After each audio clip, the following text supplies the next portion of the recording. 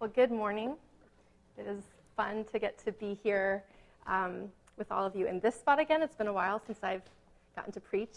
And as you know, we are spending some time this summer going through just kind of looking at some different figures throughout Scripture. And we're calling this series kind of Cloud of Witnesses. And I love it because we get a chance to kind of focus in on some of the big names of the faith. But today, we come to one who really is anything but a great figure in her time. So we began with Abraham, kind of father of the faith, through whom kind of all of Israel came into existence, and the promise of, I will bless you in order to bless the nations, right? Like that's a big story in the Old Testament. And then last week, Mark looked with us at the relationship between David and Nathan, and again, like kings and sons of kings here. Like these are big figures. But today we come to Ruth. And if we know anything about Ruth, she is a foreigner, she is a widow, she is a woman. All of these things placed her as a second-class citizen. And yet she too is one of the heroes of the faith. And I love that I get to, when Mark first put together the series, like he was preaching all the women, and I was like, oh, no, you didn't. I get to preach Ruth. So I'm excited to get to spend some time looking at Ruth with you. The thing that I love about this book is as I began reading through the story, initially I was thinking about, Ruth's comments to her mother-in-law. She says, your God is my, where you go, I will go. Where you stay, I will stay. Your people will be my people, right? Like kind of, I was like, oh, this is a book about loyalty and community and commitment.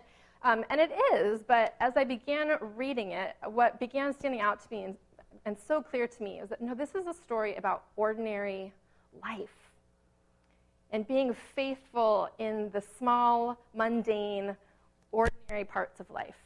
And I'm so grateful that I got to spend this last week there.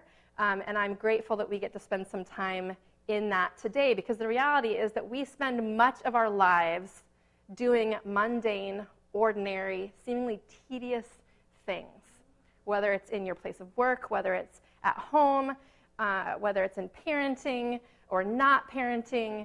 Much of life is ordinary, mundane, routine, and we can get worn down by that. And yet this book reminds us that this too is a gift from God, and that God is working in and through these ordinary things to do truly extraordinary things. So I love the connection that I hope we'll see this morning between the mundane pieces of our lives, the things that are tedious, and the epic story that God is writing, that we have a critical role in the midst of the mundaneness of life, in the beautiful thing that God is doing. So that's where we're going this morning. Let's take a moment to pray, and then we'll jump in. Lord, I needed to be reminded this week that my life matters, that the simple things that I encounter day to day are beautiful because you find them beautiful. So Lord, as we hear Ruth's story this morning, as we talk about just the simple realities of a really hard time in her life, that you would help us connect with the truth that our lives too are valuable. Help us to see how you are working in and through us, through this community. Help us to see how we are connected to this broad cloud of witnesses. Thanks, Lord, for this time and for these people. In Jesus' name, amen. So a little bit of context on Ruth, since it's maybe not the book that you spend the most time in. This story occurs during the time of the Judges. And this is a time that's described as a time when Israel was not following the way of the Lord. They were worshiping other gods. So if you remember the book of Judges, it's person after person being raised up by God saying, turn around! You're going the wrong direction. Stop what you're doing. You're doing the wrong thing. And in the midst of that, Ruth's life unfolds. She's not mentioned anywhere in the book of Judges. This is a parallel story that we get dropped into for just 4 chapters. And so I'm gonna kind of tell the whole story this morning. I'm gonna read just a couple chunks of it. And so listen as I read the opening verses. And just a total aside, I'm reading it out of a Bible, a physical, concrete Bible. It's not an app. And it's just kind of occurred to me recently to wonder, why is it that as a church, we have moved so far away from carrying our Bibles to church? I don't want to shame anyone. I just wanted to ask the question, why is it that we don't bring our Bibles anymore? Because I think if we ask that question and answer it for ourselves, we might realize that we don't really like the reasons why our Bibles are at home on a shelf. So, that's for free. Ruth chapter 1. In the days when the judges ruled, there was a famine in the land. So a man from Bethlehem in Judah, together with his wife and 2 sons, went to live for a while in the country of Moab. The man's name was Elimelech. His wife's name was Naomi, and the names of his 2 sons were Mahlon and Chilion. Geez Louise, all those names. They were Ephrathites from Bethlehem, Judah, and they went to Moab and they lived there. Now Elimelech, Naomi's husband, died, and she was left with her 2 sons. They married Moabite women, one named Orpah and the other Ruth. After they had lived there about 10 years, both Mahlon and Chilion also died, and Naomi was left without her 2 sons and her husband. When Naomi heard in Moab that the Lord had come to the aid of his people by providing food for them, she and her daughters-in-law prepared to return home from there. With her 2 daughters-in-law, she left the place where she had been living and set out on the road that would take them back to the land of Judah. Now remember I said that this is a book simply looking at faithfulness in the midst of the ordinary. And even in these opening 7 verses, I want you to notice the intentional language that the author uses here, right? When we read that the famine ended, it doesn't just say the famine ended and so Naomi returned to Bethlehem in Judah. It says, when Naomi heard in Moab that the Lord had come to the aid of his people, she decided to return. That's important. Our language is important. It's evidence of our worldview. God is an integral part of this famine ending, and the characters in the story recognize that, and they give voice to that. Now, following this, the part that I'm not going to read, if you know the story, Naomi sets out on the way back to Bethlehem and then realizes this isn't a good idea for these young women who are also widows to come with me. They should stay here, should remarry, should start a new life, because in that culture, women had no protection if they did not have a spouse to care for them. And so she tells these 2 young women, stay here. And Orpah chooses to remain in Moab, but Ruth chooses to go with Naomi. And that's where we get that beautiful statement of loyalty, where you go, I'll go. Where you stay, I will stay. Your people will be my people. Your God, my God. Where you die, I will die, and there I will be buried. That's beautiful. So Ruth and Naomi both return to Bethlehem. And at the very end of chapter 1, there's another line that would be easy to overlook, but that is critical in understanding what is happening here. In verse 22, it says, so Naomi returned from Moab, accompanied by Ruth the Moabite, her daughter-in-law, arriving in Bethlehem as the barley harvest was beginning. Now, for those of us who go to Safeway or QFC or Trader Joe's to get our food, we don't recognize the importance of the fact that the barley harvest is about to happen. And that's where I want to take a moment to kind of look at the significance of what's happening here. The book of Leviticus is full of God's law, and a lot of it you can kind of get bogged down in, but there are a lot of laws that God puts in place specifically to care for people like Naomi and Ruth. The foreigner, those who are overlooked by society typically. God cares for these people. He cherishes them. And so in the book of Leviticus, in chapter 23, he puts a law in place for gleaning. And he says in this law, don't reap to the very edges of your fields, but leave that portion of the grain for the foreigner and the poor to come in behind you and to collect the parts around the edges. Gleaning. So for Ruth and Naomi returning to Bethlehem, The fact that the barley harvest was beginning means that they have hope of food. That Ruth is going to be able to go into the field. She's going to be able to walk along behind the workers in the field and collect the bits that they don't collect, and that she and Naomi are going to be able to sustain themselves because of this law that God put in place generations before.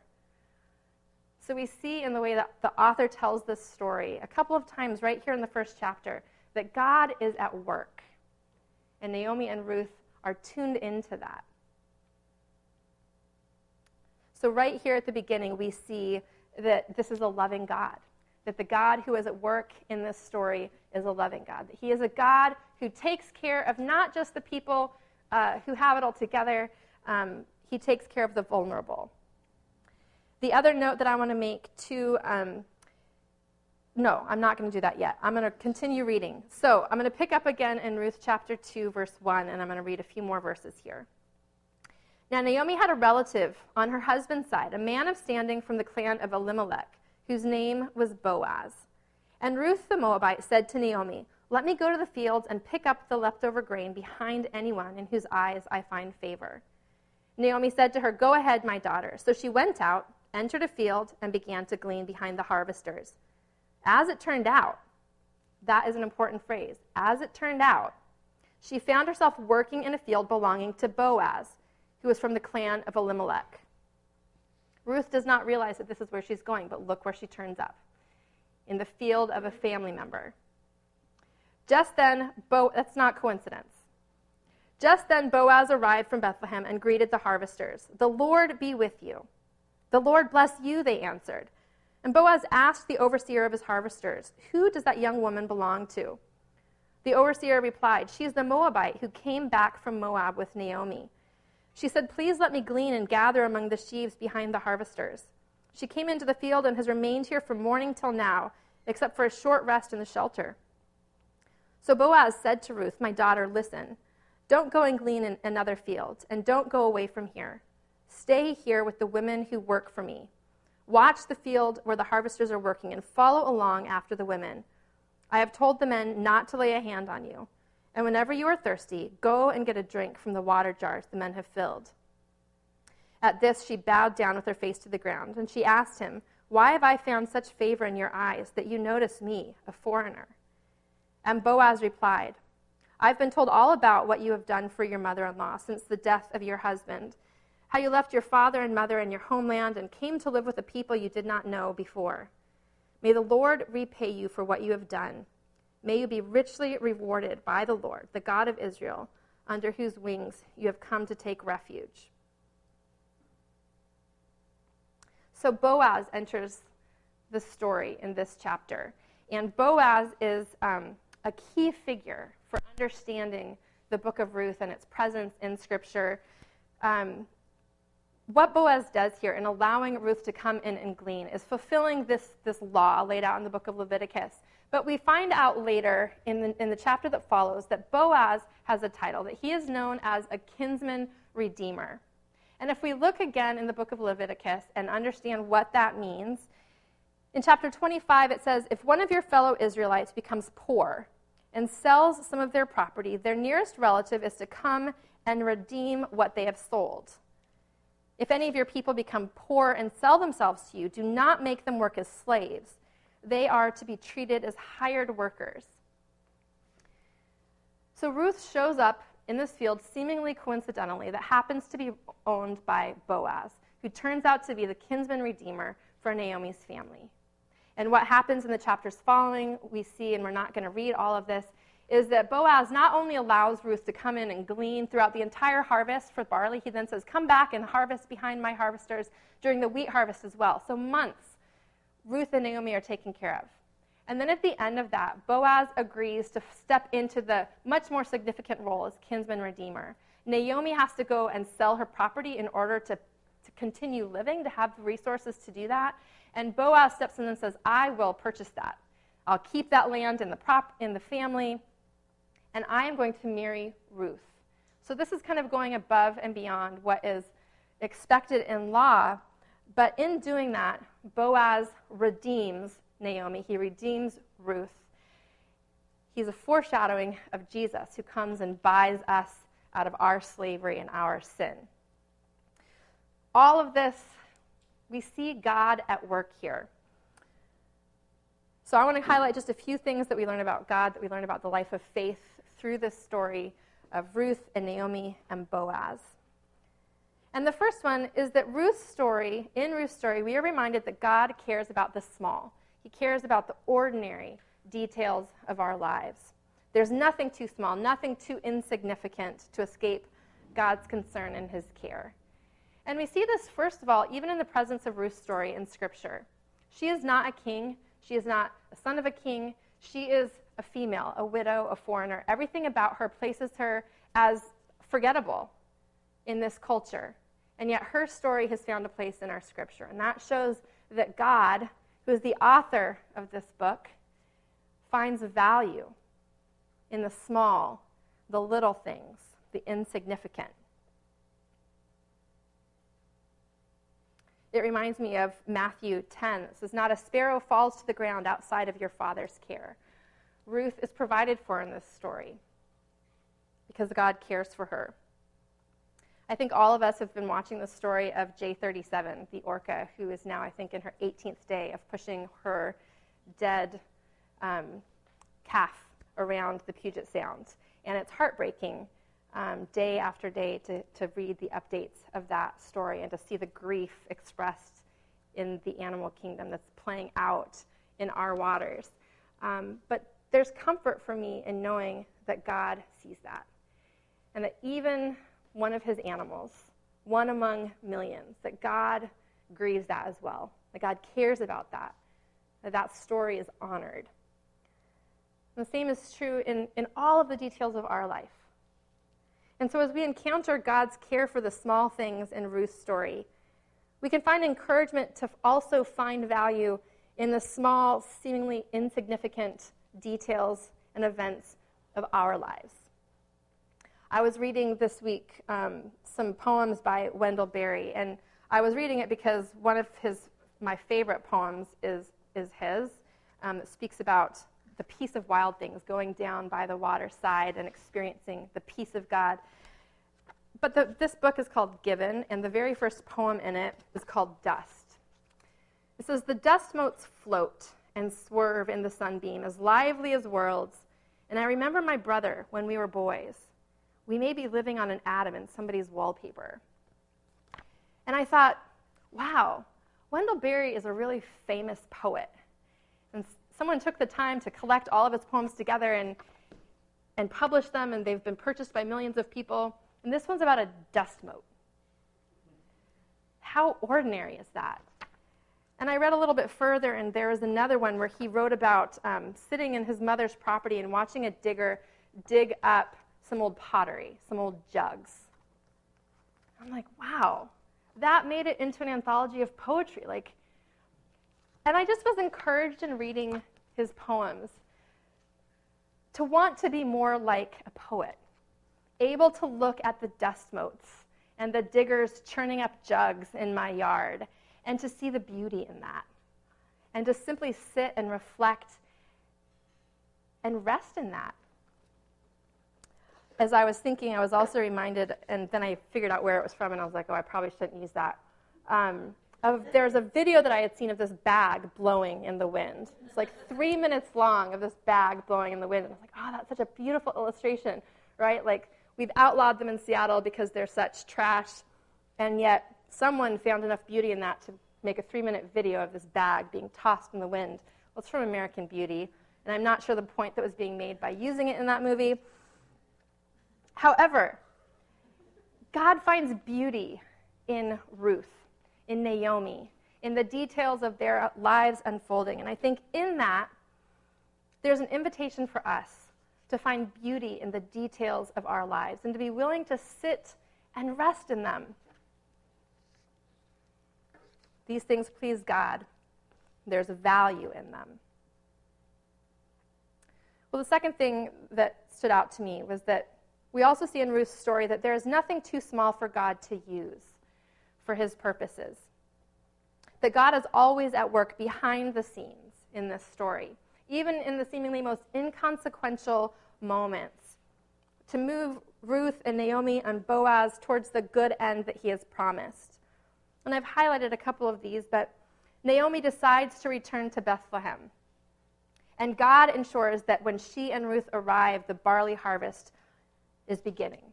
So they are provided for in Naomi's decision. There's this interplay between human decision and God's work.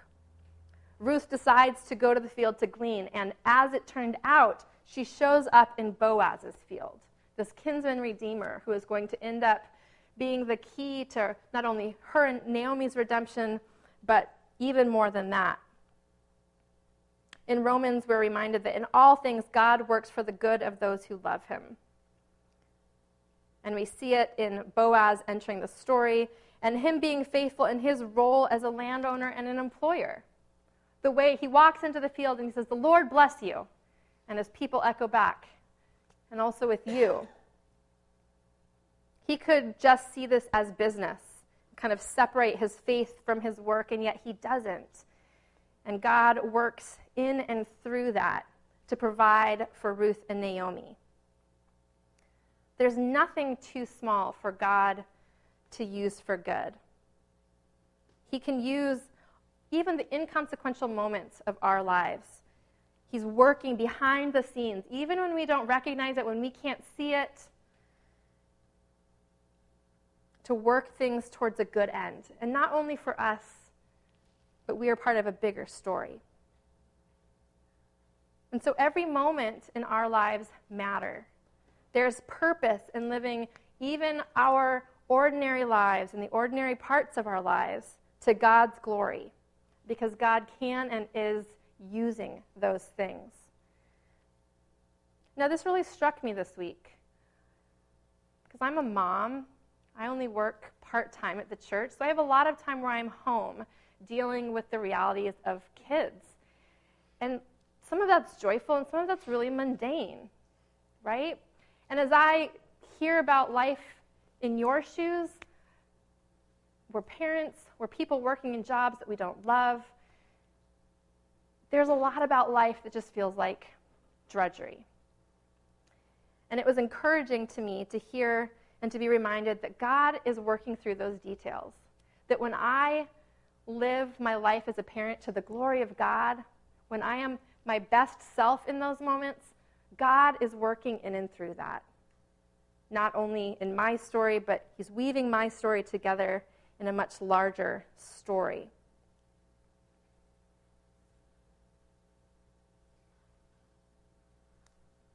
I have told some of you that Mark and I had Carter and Caleb living with us, so we had 4 kids in our household until the end of the school year, and that last year and a half was like life on overdrive, trying to manage all of that in our household. And since then, we took 3 weeks off, and yet I have found that my brain has not been able to slow down, that I've still been churning. But what I've been churning, instead of managing kids' schedules, I've found like every day it's a different thing. And they're all like these epic, huge ideas. And like solving the homeless crisis in the city of Seattle, or, like big things. And they're all good. But I have found in myself like this inherent kind of pride that like I feel like I need to accomplish something great, right? And I think that I'm not the only one in that we have these desires to be significant, to do something big and meaningful. And yet I think we see stories, in the news this week with Willow Creek, over and over again, people who set their sights on those big things allow the small things to fall to the side and end up not being faithful in the little things.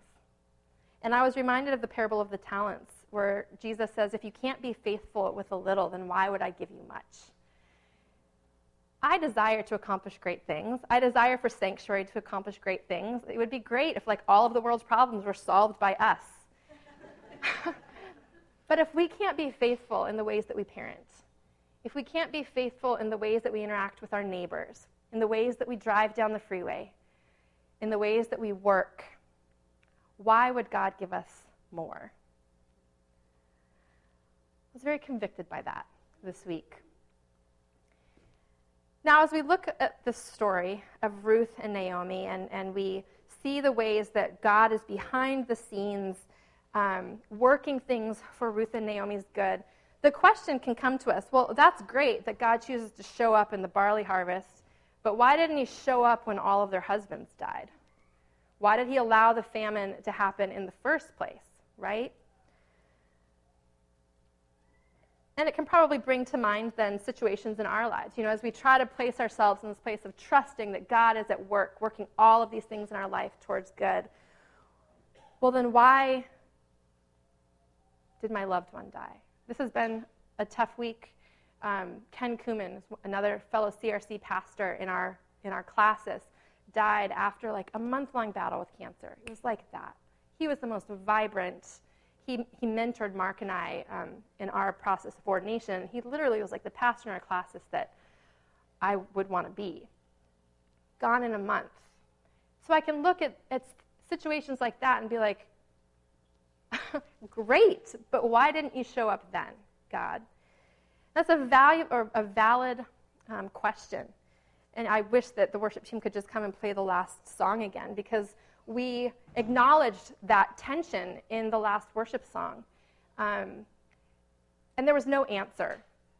There was the reality that, like, yes, there are things that we do not understand, and God is good. Ultimately, we don't know. We encounter in Ruth's story this mystery, this interplay between free will, between human autonomy and God's sovereignty and providence. And in the story, we simply see a few who choose to trust in the midst of that and to cling to hope in the face of hardship. And we are invited through Ruth's story to do the same, to relax into the mystery, recognizing that there are things that we just can't know, but that God is good, God is loving, and he is at work, even when we can't understand it and don't necessarily see it. Now, the rest of the story I've alluded to. Boaz ends up agreeing to marry Ruth, ultimately providing she and Naomi with his covering, with his protection, with his provision. And then at the very end of chapter 4, we get kind of the key to the whole thing. There's a genealogy. Now, if you were like me, you get to these genealogies and you're like, boop, skip over to the next chapter. But often, we miss out when we do that. So Ruth and Boaz have a child. Then Naomi took the child in her arms and cared for him. The women living there said, Naomi has a son, and they named him Obed. He was the father of Jesse, the father of David. David, who is the predecessor to Jesus.